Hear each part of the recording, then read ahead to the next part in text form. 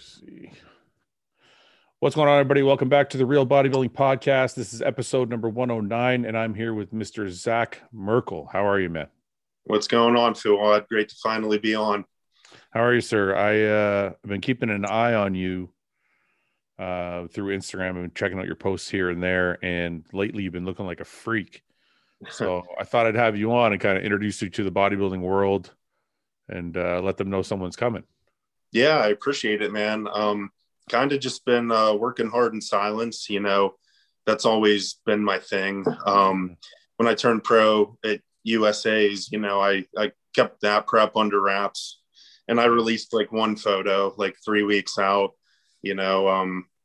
just to let everyone know I was jumping in. And, it's been 2 years since I competed, and it's finally time to get back up there. So Chicago's the move. Yeah, I actually have been dieting strictly for like well over 20 weeks. I wanted to do Indy, didn't feel quite ready. Thought maybe Cali was the next, didn't feel quite ready, but I think I'm going to nail it for Chicago. So I'm excited. Yeah, well, you kind of showed up out of nowhere at the USA's because I think a lot of people had Nick Walker winning that show. And then you showed up and kind of upset everybody. Yeah. The hype was definitely surrounding Nick. I think you beat Nick, and Vincenzo was at that show too, right? Yeah, Vince, he was in the top 5. Brandon Barrows, I believe, got 3rd. My memory's a little foggy, but it was a good top 5 in that super heavy class. Yeah, it was a good show. Did you know, and I'm not trying to start any kind of rivalry or anything, but did you know, like, were you kind of chasing Nick? You knew the hype was behind him and you wanted to kind of like make sure you showed up and took over? That's a good question. You can't ignore like the guys around you that are getting notoriety and getting attention. So, I mean, that's always in the back of your mind, but bodybuilding for me has always been an endeavor of personal improvement. So I'm happy as long as I beat my previous look. Yeah. And I knew, I was going to be at my all-time best, size-wise, conditioning-wise, development-wise. So, it's the same mentality with every show I do. You just go into it and, you treat every show, with the utmost importance, and you just hope for the best. And that's what I did. And it was a overall victory, Yeah. You sound like you're not a fan of social media or not. I shouldn't say a fan, but you sound like it's not your main objective. Like your thing is actually in the gym. Yeah, that's true. I love the training. I love the lifestyle. I'm a diehard, bodybuilder. And the social media, thing is, I don't know. Do I want to call it like a necessary evil? It's not really like an evil, but it can be. But it can be a great thing, to get yourself out there, market yourself. I'm trying to use it now to garner some more online clients because I just really enjoy, helping others and, especially younger guys. That's kind of like my niche is, younger, not just amateur bodybuilders, but lifestyle clients and stuff. And, just because I've been there, and I wish when I started, I had someone showing me all the proper ways. I made every mistake you can make in bodybuilding. Tell me how old were you when you started bodybuilding? I did my first show when I was 20. 28 now. But I've been training more or less like a bodybuilder since I was like a young teenager, like in high school. I was never one to really chase like bench PRs like everyone else. Like I've always like isolated muscles, and I feel like that kind of helped catapult me into, having success as like a young bodybuilder, because a lot of guys are like crossover, they start in powerlifting, they start in, like football lifting or whatever. And I was always kind of just like, I want to train like a bodybuilder. Yeah. So what What were some of the mistakes you made? You talk about making mistakes. Can you pick out a couple glaring ones that you know were nothing big? in particular. It's just a funny one I always laugh at is like, I used to think in order to get shredded, you could eat as much clean food as you wanted to eat. So my first diet, I started out on like 500 or like 550 grams of protein. It was like a pound of meat per meal and like a ton of rice. And I was like, what the hell? I'm not losing any weight. I'm not getting any leaner. I'm eating clean. I didn't have any cheat meals, just like dumb stuff like that you learn, I need to be in a deficit, and just like basic, but you pick up from like guys in the gym that have, done it. And, you pick and choose, like, you got to be careful what forums you read from and stuff, but, you just pull from different resources, and eventually you find your way and you learn your body, and, then you really get good. So how big were you? So you didn't play any high school sports or anything? Like nothing led you to bodybuilding? No, I did. I played baseball in high school. I was on the baseball team. Ironically enough, I was on the golf team too. So, the furthest thing from like strength related stuff. Yeah. So, that was part of what really drove me to be a bodybuilder was, I knew I wasn't good enough to play, these sports beyond high school and go to the next level. Just being realistic. Yeah. And I wanted to find something I was good at that I could still be competitive in. And, I went to college, and I was like, okay, everyone else is drinking, partying, and, there's all these distractions, but I just want to focus on the gym and my diet. And that's when, I had always lifted, pretty seriously. And, that's when I really started, tying together the diet, and, my body started to really respond. And I was like, I could be good at this bodybuilding thing. So I did my first local show when I was 20. I won the overall there. Gary Udit was there, and he was like, dude, you're already ready for nationals. And wow. I was like, whoa. Wow, and then the rest is history. And ever since that point, I've done one show per year.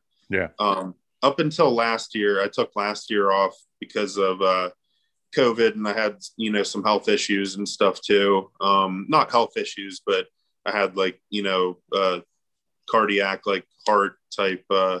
It was, an issue that was there from birth. So I needed some cardiac ablations done. I'm good now. I feel great. But I always thought that doing one show per year in my early years was a good gauge of how much improvement I can make over the course of the year.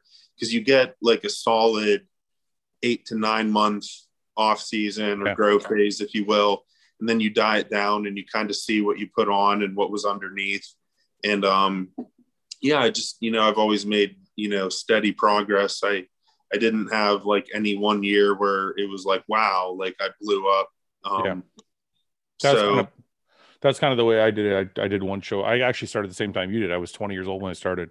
Yeah. And I did one show a year till I was 27 pretty much. And then I turned pro at 27. So kind of similar. What show did you turn pro at again? I won the Canadian Nationals. Canadian Nationals. Yeah. You went overall. Yeah. So kind of have a similar timeline to yours. But can you still swing a golf club? I can. It's not pretty, but I'll go to like Top Golf and hit some balls or whatever. And can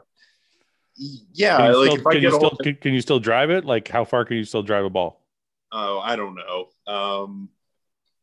I could, if I hit it straight, I could probably like whack a ball like 250 yards or something. Obviously like the shoulder and the pec, like interference is it's fun though. I still like to get out and do stuff like that. I think it's important. As a bodybuilder, it's kind of like, it's your life, but I like to get out and hit some golf balls, go bowling, just do different Do stuff. something, yeah.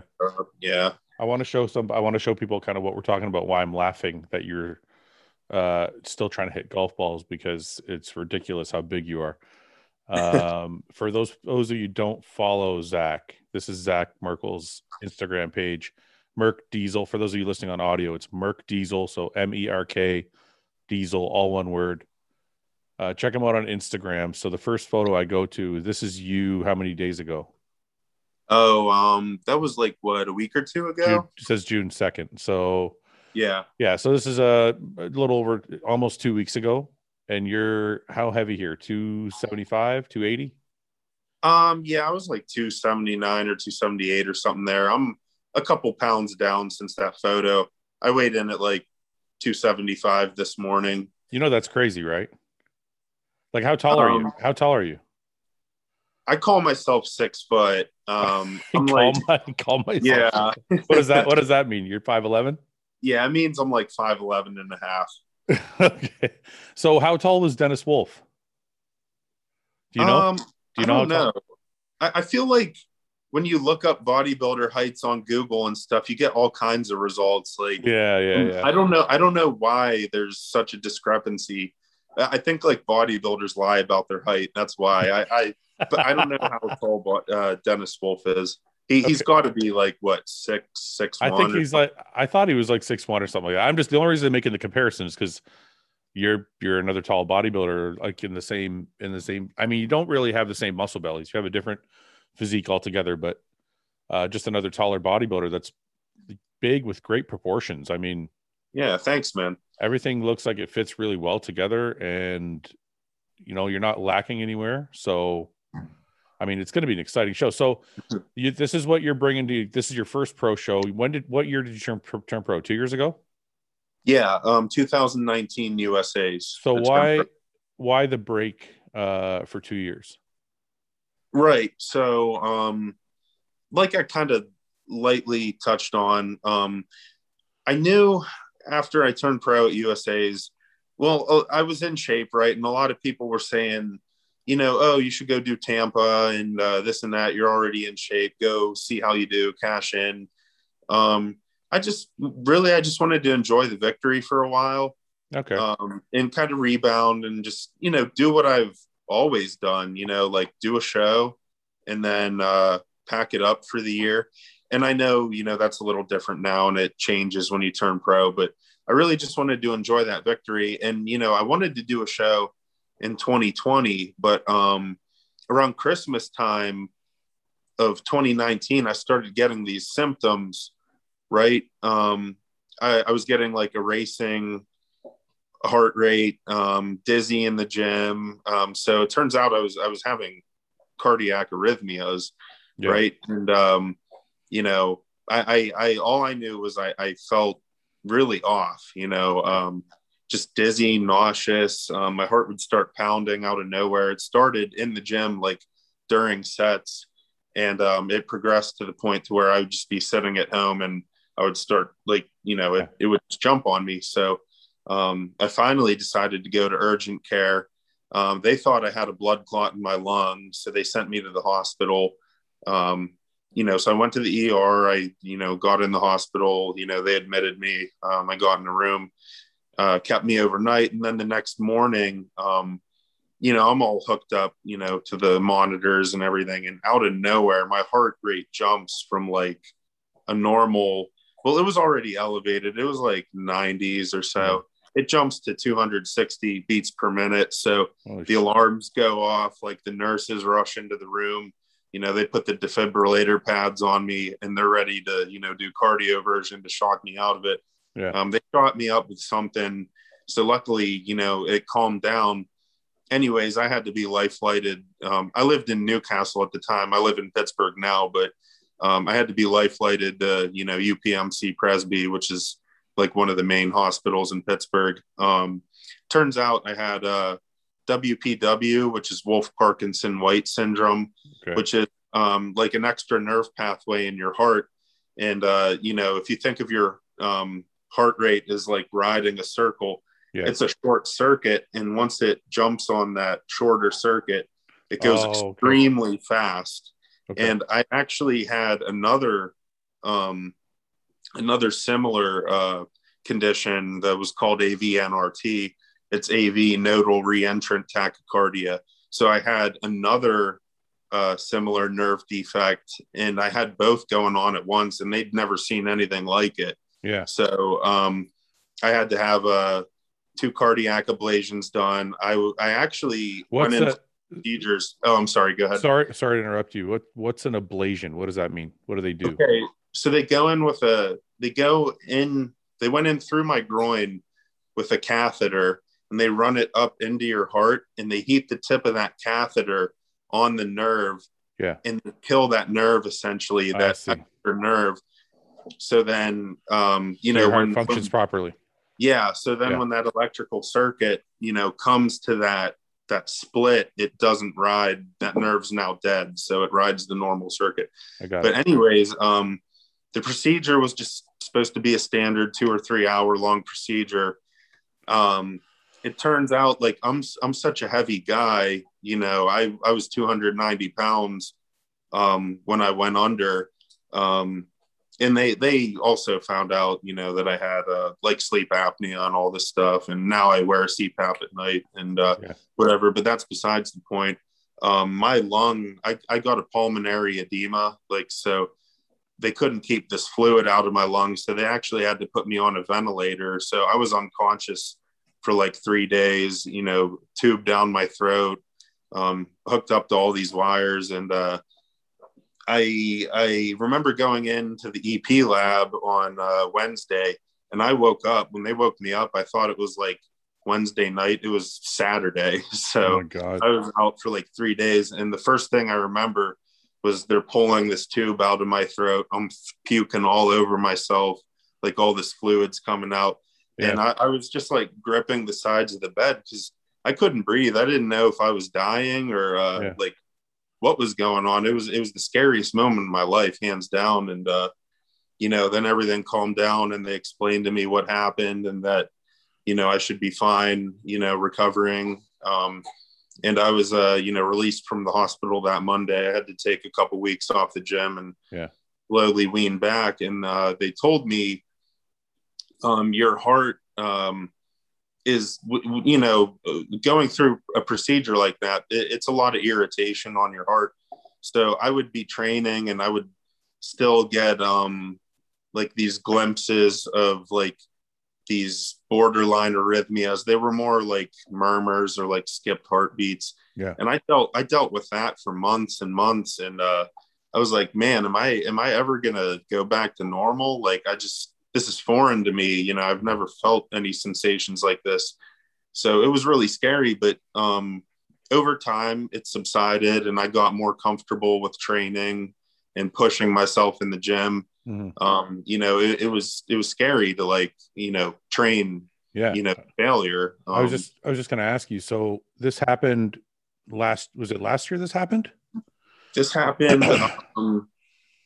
between Christmas of 2019 and like January of 2020 was when everything went down, with the hospital and such.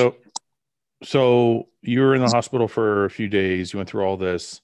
They told you everything that was wrong, and I'm just, forgive me if I ask this in an odd way, but your main inclination was to get back to the gym, and I'm like, aren't you scared at all that, like, did anybody say to you, hey, maybe you need to take some time off, maybe you need to downsize, maybe bodybuilding is not right for you? Like, does any of that enter your mind, or are you like, I'm fine now, I'm going back to work? Yeah, it was, there was a lot going through my mind. I was hearing from people, hey, maybe bodybuilding, maybe it's not in the cards. Maybe, it's not for you. Maybe like having gone through that, maintaining your size isn't the smartest thing. Yeah. But my cardiologist, luckily she's wonderful. And, she kind of, laid it out for me in, well, as bodybuilders, we're stubborn and like, we don't like to hear what the doctors have to say. And we're like, oh, that that's not going to happen to me. That doesn't apply to me. We think we're invincible or whatever. But, I trust her, and, she genuinely said, you shouldn't have an issue continuing your bodybuilding. And that was the best news I've ever heard, because I bawled my eyes out in the hospital. I'm not going to lie. It was really emotional because, I didn't know what to expect. So did you think at that time, because I think I've been where you are to a certain degree. Were you thinking at that time, I'm going to have to stop everything I was doing and everything I worked for? Is that part of the reason you were crying? Yeah, I was really worried about that. I mean, one, I was lucky to be alive. Like, I don't want to neglect to, be appreciative of that. But, as bodybuilders, we really, the serious ones, we pour our heart and soul into it. And, we don't know anything else. So, there was a lot of uncertainty just going through my mind, and, getting, mixed feedback from, the people in my circle and the people around me. But, I was like, you know what, let's just treat it like anything else, one day at a time. Let's be optimistic, because, your mood and your mentality can dictate a lot, and it corresponds to your body. And, I was just thankful, that it could have gone so many different ways. And most of them would have been, I think it went like the best way it could have possibly gone. This condition, or these conditions I had, the WPW especially, affects younger people. It's one of the rare, cardiac issues that when you have it, most people know by the time they're like 25 or 30 or so. And it'll these young kids, like 5, 6, 7, 10 years old, they'll just drop dead randomly, and people won't know why. And it happened to my I think it was my cousin, her friend's daughter. She had WPW, and she was like 10 years old at her dance recital or choir recital or whatever. She's up on stage with her class, or, this group of kids, and singing, dancing, whatever. And then she just drops, and that's it right there. She's dead, so I was really lucky. I think training and being in the shape that I was in actually really helped me survive, the how intense, the initial part of it. The arrhythmias and the initial, shock of everything. So, Well, I'm kind of like you in that way. Like, I do listen to my doctor as well. And, I have my own health issues going on, and my doctor's like, you're good. Just keep doing what you want to do. As soon as you're not good, I'll tell you you're not good. So is your relationship with your cardiologist kind of similar, where she's like, I'll tell you if you need to take a break, or I'll tell you if you need to stop? I think it's kind of understood between us. She's never steered me wrong, and I've had a cardiologist prior to her that has told me, you're not going to make it past 25.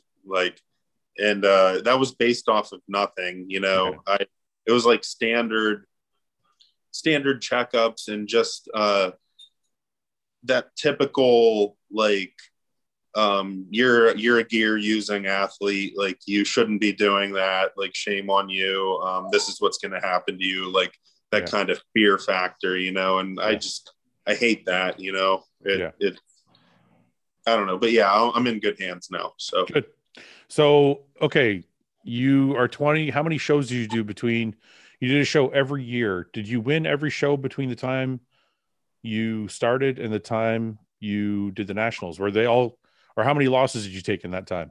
Oh yeah, plenty of losses. So I did my first one when I was 20. That was just a small local show. It wasn't even like an NPC show. It was recognized by the NPC. It was just a small college show. The second show I did, did you win the first one? Yeah, the heavyweight and the overall. Yeah. Second one. Second show I did collegiate nationals, and I took second place in the heavyweights to Cody Montgomery that year. He won the teen and collegiate nationals. The next year, I decided to try North Americans. I was 22. That was 2015. I believe Russ Allen won the super heavies that year. I took 8th place. It was a really strong lineup. There was like 32 guys in the supers. How does 8th place affect you when you've already taken a first and a second, and then you walk up and you take 8th? Are you seriously affected, or are you like, this is the big leagues and it's okay?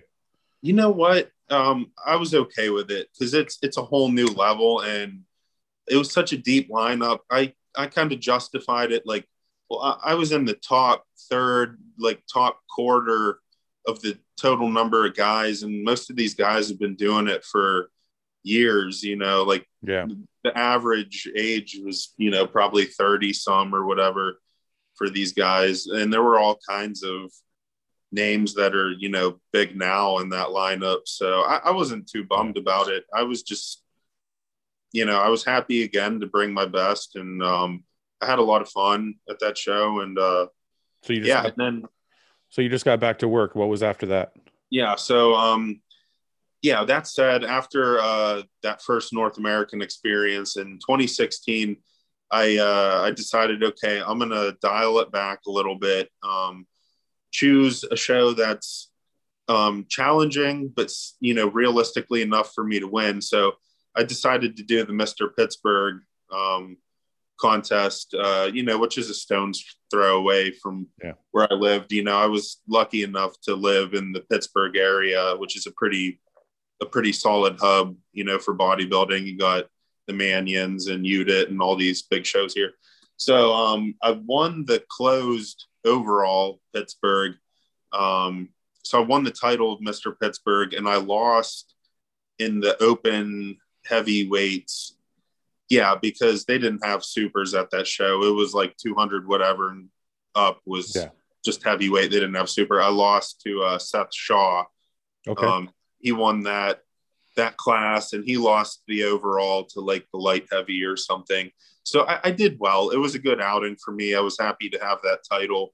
And then ironically enough, the next year, 2017, I went back to North Americans, and I took second place there, and I lost to Seth Shaw again. He did that show, and he won the overall, and he won his pro card. But it was all good because I was like, okay, I'm right there. Like I know I can do this. I know I can turn pro. So 2018, I did North Americans again, naturally. So it's local. I don't have to fly or travel anywhere crazy. It's kind of like a ready-made pro qualifier right in my backyard. Anyways, I took third in a tough lineup. Ron Gordon won the class, the supers. Cade Zook, my buddy Cade, he looked phenomenal. He took second. So Ron, he ended up winning the overall and the, I believe, Masters 35 and over as well. That prep, I wasn't, for whatever reason, I wasn't quite conditioned enough. I put on a lot of size between the previous year and then, and it didn't help. I was a little under the weather. I got sick like a couple days prior to the show. And I mean, that doesn't do anything good for you. You hold water, and I was sweaty on stage, and my tan was streaking, and so what came out? That was a botch. What came after that one? USA's. That was the one. 2019. I decided, let's mix it up. Let's go to Vegas and compete. See if that judging panel likes me any, and turn it into a little mini vacation in Vegas after the show. Why not? And the rest is history. So you got the pro card. When did you sign on with Redcon? Redcon picked me up. Let's see. USA's were end of July. That September. So right after. Yeah, essentially. Can you explain to the young guys out there looking for sponsorships what that's like? Is it Did Redcon come knocking on your door? Did you go down knocking on their door? Like, how did the whole thing come about? Yeah, I'm going to be honest. Actually, I have some really supportive parents when it comes to bodybuilding. My mom and dad are great. Yeah. My dad contacted Singerman on LinkedIn and said, "Hey, my son just won USA's.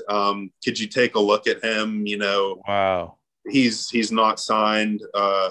You know, check him out." And then, sure enough, they were like, "Yeah, you know, we'd be happy to have you." And yeah, that's how that went down. Because you know me, I'm a pretty modest guy. I don't really put myself out there excessively. Yeah. Would you have ever? Let me ask you this question: would you have ever gone knocking on their door, you yourself? I don't know. Maybe at a certain point, like you might have tried. It was in my mind. I was like, well, I did just win USA's. You know, that's not like a slouch achievement. So I was, you know, I was ready to maybe start sending out some emails, but it panned out, and you know, Redcon's been really good to me. So yeah. I'm happy. I'm happy to be a part of the team. And actually, as soon as I got with them, MegaFit Meals contacted me. So I got with MegaFit. That one fell right into my lap. They sought me out. So and then Chic Sports. I assume for those people listening that probably don't know how it works, I assume the other sponsors, once they knew you were sponsored by Redcon, probably were easier to pick up, because then they kind of know, okay, you're already with somebody, they're going to promote you. So the other sponsors are going to get help being like promoting their athlete as well, because Redcon's going to promote you. You know what I mean? Yeah, that seems to be the case.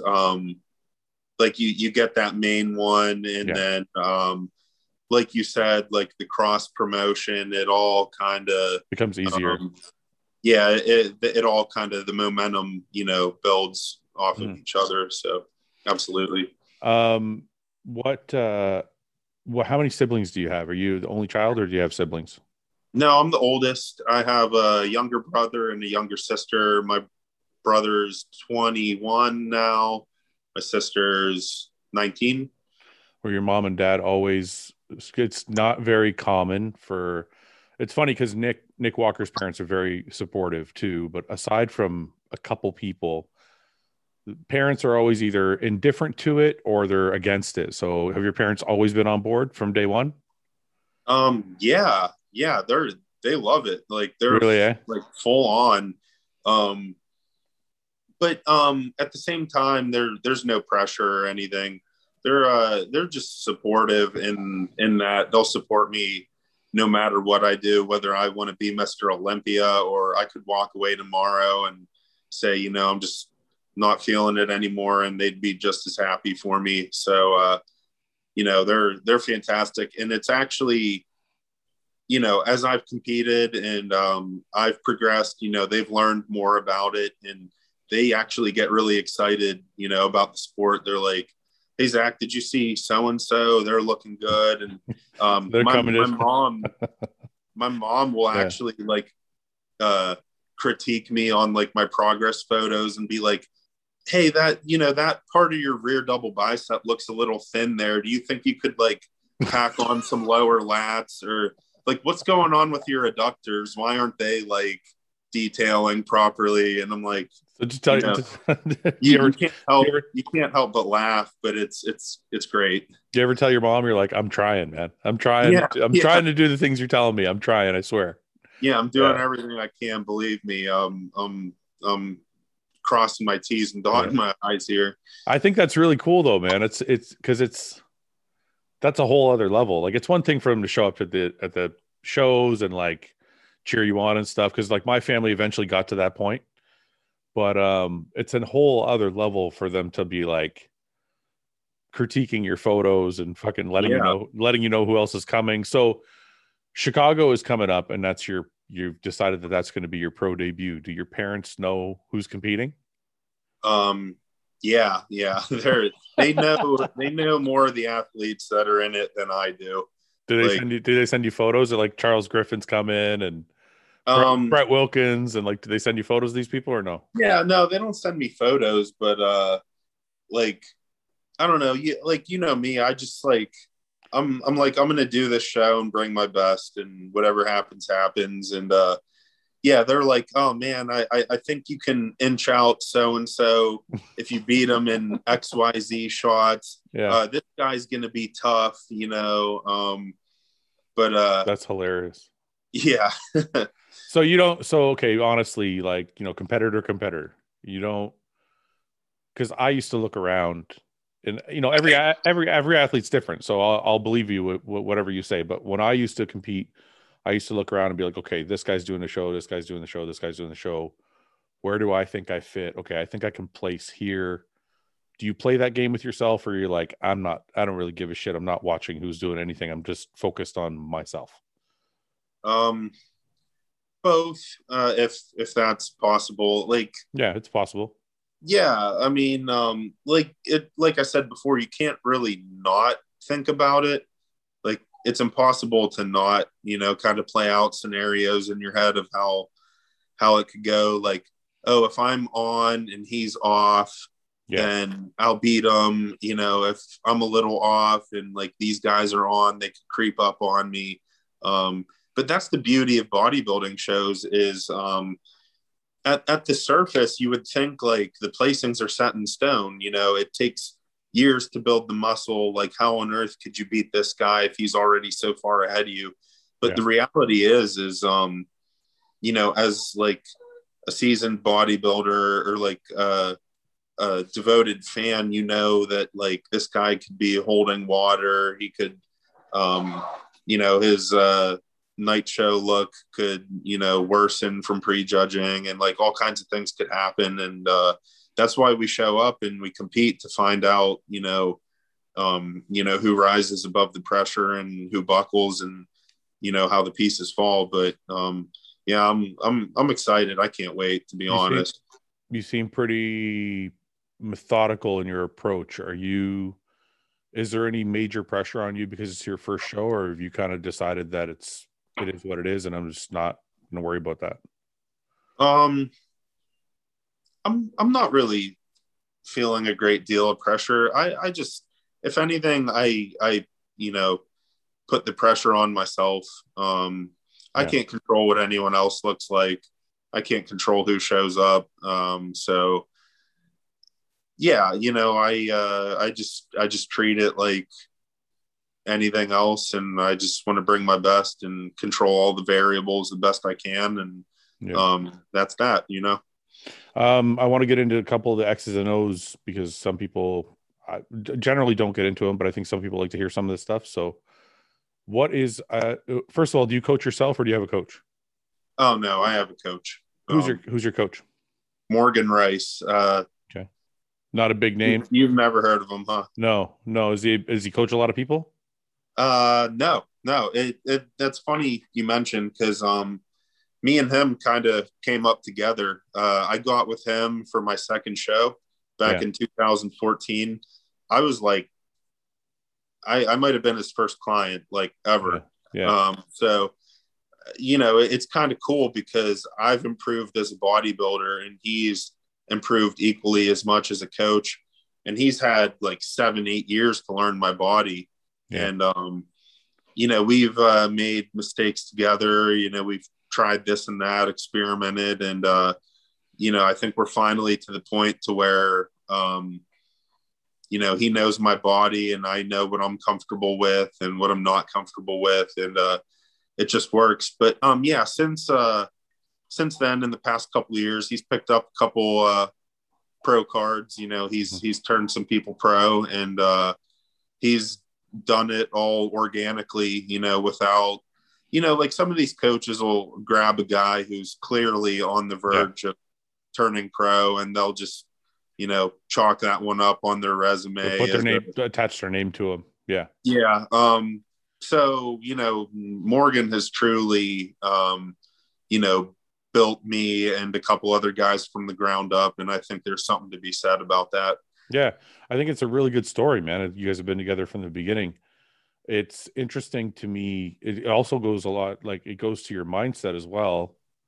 that you never decided to go with a bigger name guy? Because a lot of guys, what happens is they get to a certain level and then they're like, okay, and this happened to me, so I'm not talking about anybody specifically. It's happened to many people, but you get to a certain level and you're like, okay, well, I think since I'm at this level, I need to go with this level coach. Yeah. You know what I mean? So people start to jump. They're like, okay, well, this guy got me to the nationals, but this guy will get me to the pros, and they kind of jump over to somebody new. So I think it says a lot that you kind of stuck with your coach and you guys have done it together.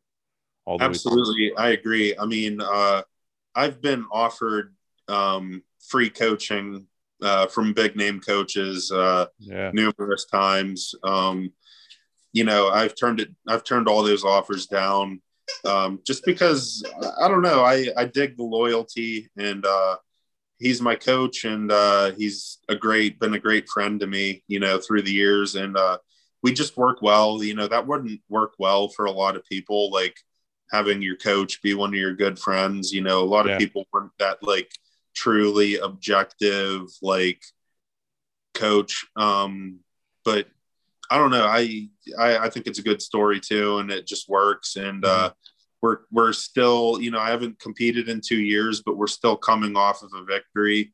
And I've put on a ton of size since then, and I'm dieting down well. So things have been great. Yeah, you don't find it hard, like, because I agree with what you said. Like some people find it's challenging when they blur the line between coach and friend. Like me and John Meadows started out as coach client, and we worked together for a few years. We became friends. It almost kind of blurred the line between like listening to this guy or listening to your friend, because you're like, is that my friend telling me what to do, or is that my coach telling me what to do? You know what I mean? So you can split them up. Yeah, well, I feel like John, he probably kept it real with you, right? Oh yeah. I mean, like, he's not going to give you a burger and fries just because you're hungry, No, certainly not. No, John kept it real. He'd be like, you're if I wasn't focused, he'd be like, your shit's not focused, man. You need to, he would always tell me exactly what the truth was. But from a competitor's standpoint, I always feel like, and I think a lot of competitors feel this way, is like you want to impress your coach, and your coach is almost like on a pedestal. Yeah. Whatever he says goes. And I feel like the pedestal is kind of gone after you become friends. Like when you become friends, your friend's no longer on a pedestal. He's like right next to you. You know what I mean? So that was always my thing, is I liked having a coach that was like a mentor instead of my buddy. Yeah. So, that's a great point. It's funny you mentioned that, because Morgan, he does not sugarcoat anything. I mean, he's told me numerous times, like, dude, you look like straight up dog shit right now. Like, you need to get your shit together. And that resonates, and that's pushed me to be a better bodybuilder. It's, and he's like that with all his clients, friends or not. It's check-ins are always a little intimidating, but I think you need that, and it keeps you focused and it keeps you honest. Yeah. So how much size have you put on since, what were you on stage at the USA's? I weighed in 259. Okay. And now you're going to go on. I mean, fuck, those last pictures, you were 275. So you're going to go on 10 pounds heavier, at least, maybe more. Yeah. I think I can be a fully shredded, like anywhere between 268 to 271, maybe fall somewhere in that range. I think, like, if I can get ready for Chicago a couple weeks early and kind of reverse into it and fill out a tad, that'll be perfect. But yeah, we'll see how it goes. Obviously, conditioning is paramount, and that's the priority. I mean, everyone knows that, like, at any level in bodybuilding, if you try to strictly play the size game, it's not going to be the best result. So conditioning will be paramount, and whatever the weight is, it is. But I know I've put on quality tissue, and if I don't weigh like what I want to weigh, then I know I'll be even more shredded than I was at USA's anyway. So the body composition is going to be better. Yeah, it's always hard to gauge. Like I know I say, 10 pounds, but even if you were 259 again, you're going to be a way better 259. It's not the same Yeah. 250. So it's not, yeah, it's hard to gauge that way. I just, that's it's just a question that you always wonder. Cause I was 255 for like the last 4 years of my career, between 255 and 260. Yeah. But Did your body composition change though? yeah, Did you see like the yeah, progression? like the 255, the 255 in 2014 was nothing like the 255 in 2015. It's Yeah. just a denser, thicker look, right? So I know that can change without necessarily the numbers being higher. But even if you did put on the 10 pounds and you were 265 to 270, some people might say, well, that's not a lot of weight to put on in 2 years. But when you're that heavy, Yeah. putting on 10 more pounds of muscle, that's a lot of fucking muscle to put on at that when you're already at that level of size. Yeah. So, That's a good point. yeah. And just like from a development standpoint, like filling in the gaps, the glaring gaps that really need filled in, like 2 pounds in the right spot can look like I know 10 pounds, like yeah. it, yeah, like the development is, I think at a certain point, it just takes precedence over everything else. Yeah. So you're 28, 29 now. 28. Yeah, so you got a lot of room to grow still. So what what's the plan for this year? Is Chicago, and then actually before I get into the plans, going back to the size you put on, I just want to know a couple things. Do you do any cardio in the off season, or are you like a heavy bulker? I like to say I do cardio, but sometimes I skip. Like, you know how it is. Like, so the saying is the right thing to say, but you probably barely did any. Yeah, like it's like I'd love to say, oh, I did 4 30-minute sessions a week religiously, but that's just not the case. Well, what's the actual number? Like once a week, maybe? No, more than that. It's just a little inconsistent, but these are the things that as a pro now I'm striving to, tighten up my game on. Yeah. And just be more of a perfectionist. Do you get heavy in the off season? Like, do you get like bulk up, or are you like a cleaner, leaner kind of off season? So like my thing was I would always have like shredded glutes, not shredded, but I would always have like notches in my glutes in the off season. Yeah. And like you could see definition everywhere. This 2-year hiatus from USA's until now was probably the chunkiest I ever got because, I don't know like where I went wrong, but, I looked at progress photos of myself the one day because I don't really take a ton of photos in the off season because I'm heavy and it's like I don't want to see all that slop, but I took photos from the rear and I'm like, dude, what happened to my glutes? Like they're like it's like jello back there. So hence the prolonged diet this year. I definitely had to diet down longer. Up until this point, I've never done longer than a 12-week diet. What's this one? What's this one? 16? Oh, well, no, you were getting ready for New York, so that doesn't really count.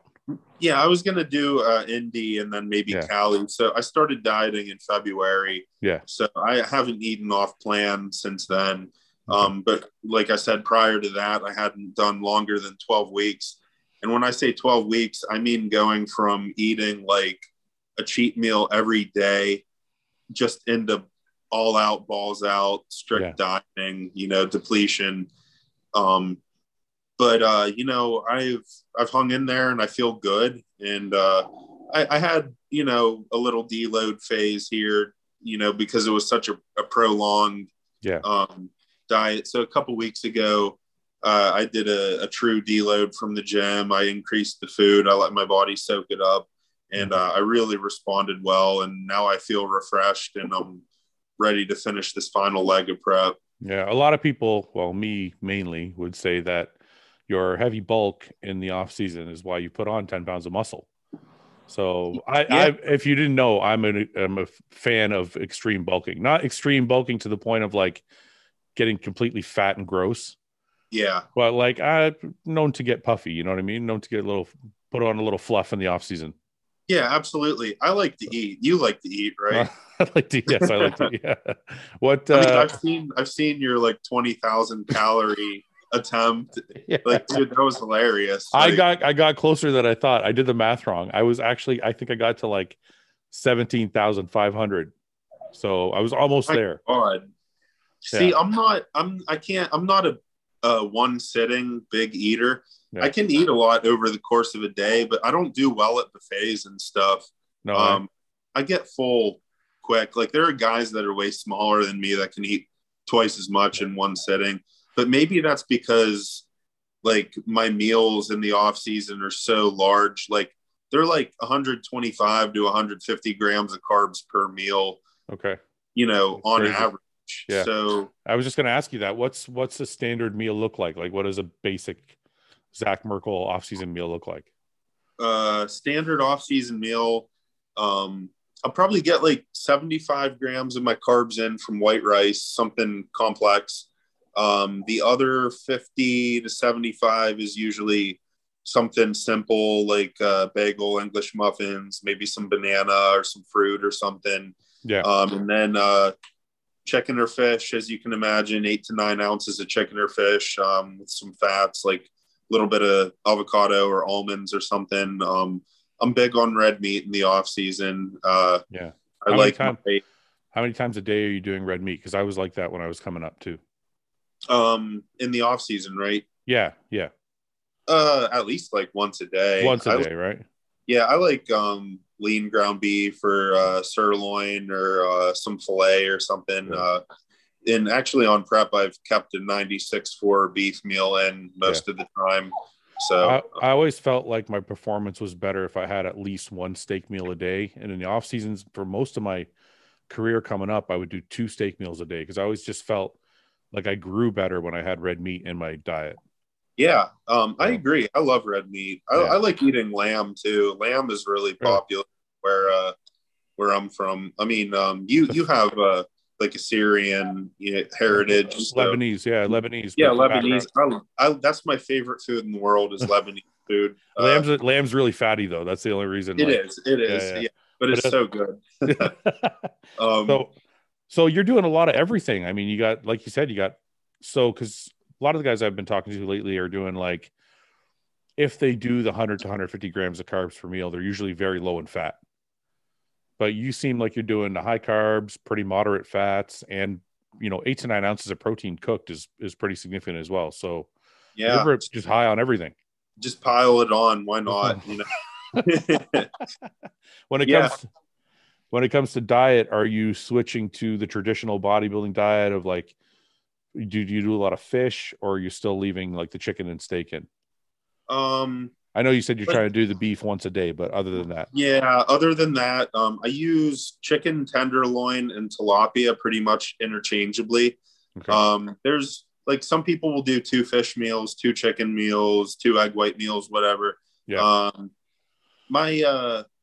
My breakfast, the protein source is always just whey isolate, and I'll have like 1 whole egg, and then if there's carbs in it that day, it's like oatmeal. But yeah, I use chicken and fish interchangeably for the other 4 or 5 meals. Yeah. I use avocado for my fats. If the avocados aren't ripe or whatever, I'll settle for almonds. But I really love my avocado.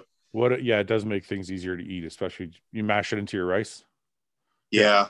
Or I'll take a bite of that with like my chicken, and it just makes it much more palatable. Yeah. What are your carbs at when you're 279 pounds? Like, or 75 pounds? Are you still like, how low are your carbs getting right now? Obviously it varies, but right now on training days, my carbs are 200 grams, 150 grams on off days. So I think it's important for people to realize, like, I consider myself to have a pretty fast metabolism, right? Yeah. But I still need to go low on food to get stage ready. Yeah. And I think that's being lost today in bodybuilding. Like, people want to go for the coach that will give them a ton of refeeds. everyone thinks they're a Juan Morel and they can slam these all day cheat days. And that's, you and I know that that's not the case when you need to get yourself right for the stage and be honest with yourself. I've gone pretty low. Like for USA's, at the peak of my depletion, I was doing an hour and a half of cardio a day and like 60 grams of carbs a day. Yeah. I mean, that's normal. And I only had fats in like one or two of my meals at that point. Yeah. I think your message is actually really good. And I don't think we talk about that enough in the podcast is you're right. I didn't even kind of clue into that until you said it, is a lot of people do think that the excess calories are okay as long as it's clean food, and everybody thinks they can get away with the Juan Morel stuff. And it's like, no, Juan's a special case. Yeah. I mean, that's a really, really good point. I'm glad you kind of brought that up. What is training style like? Are you trained to failure, trained super heavy? I mean, I saw you doing 160-pound dumbbells for military press there. So is that your thing? You like going nuts, or is that a one-off? Yeah, I like the progressive overload, but my own variation of it, and techniques that I've adopted from my coach Morgan. Yeah, I think it's important to incorporate the heavy lifts when your joints feel good, when you have the capacity to handle it. Top sets, back off sets, but I'm also finding that volume has its value and it has its place. I do a lot of rest pause sets, triple drop sets. I just think intensity is king. Yeah. And there's a number of ways to capture that, whether it's an all out top set. As long as you're going full range and you're not, shortchanging yourself or skimping on the range of motion or anything, that's great. But then, like I said, finding other ways to capture that intensity as you fatigue and maintain from start to finish through the workout, just firing on all cylinders, but also not overstaying your welcome and doing like 5 sets of whatever, you know what I mean? Yeah, I think Patrick Tour kind of stated it best, and he calls it the density of a set, meaning like how far can you take a set without actually adding more volume? Adding things like drop sets or partials or forced reps or things like that. Yeah. Or his favorite, I think, is cluster sets. But doing things like that actually definitely helps. But so you're not an all out like heavyweight all the time kind of guy. You're just like where it fits, that's where you use it. Yeah. And I think different muscle groups respond better to different stimulus. Like the bigger muscle groups like back and legs, I like to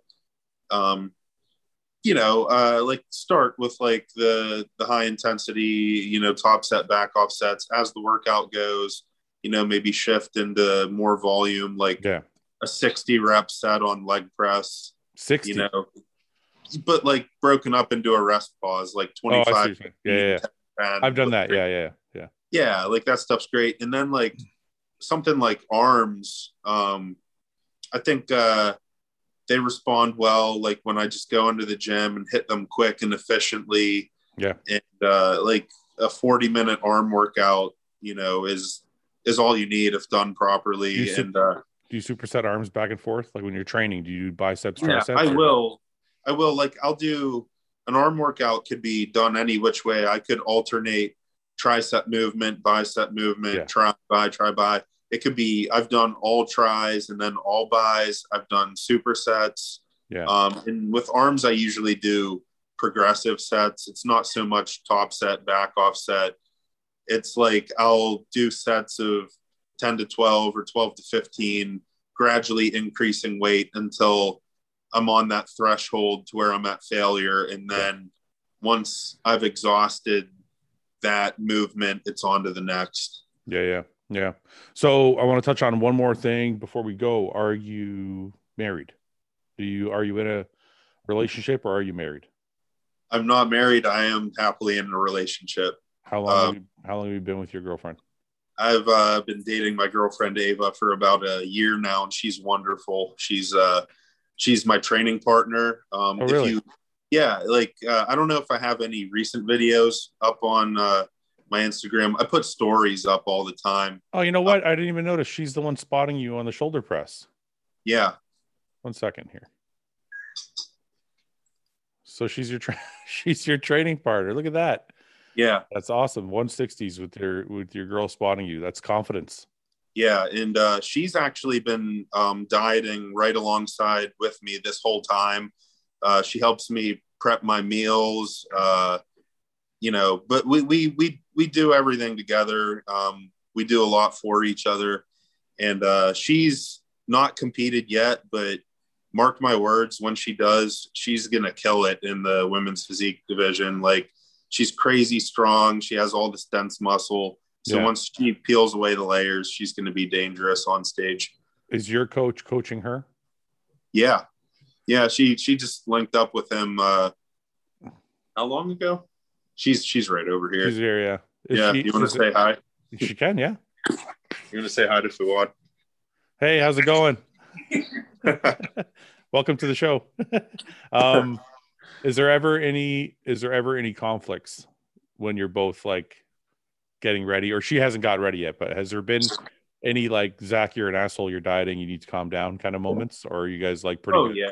Oh yeah, but not like nothing toxic, like it's dieting's rough, because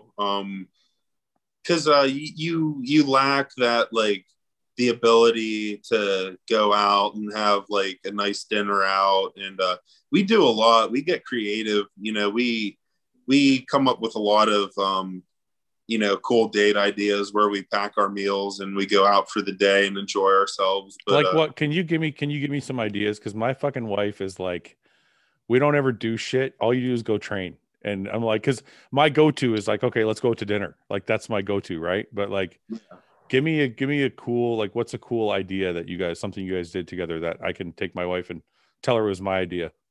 All right, let me think.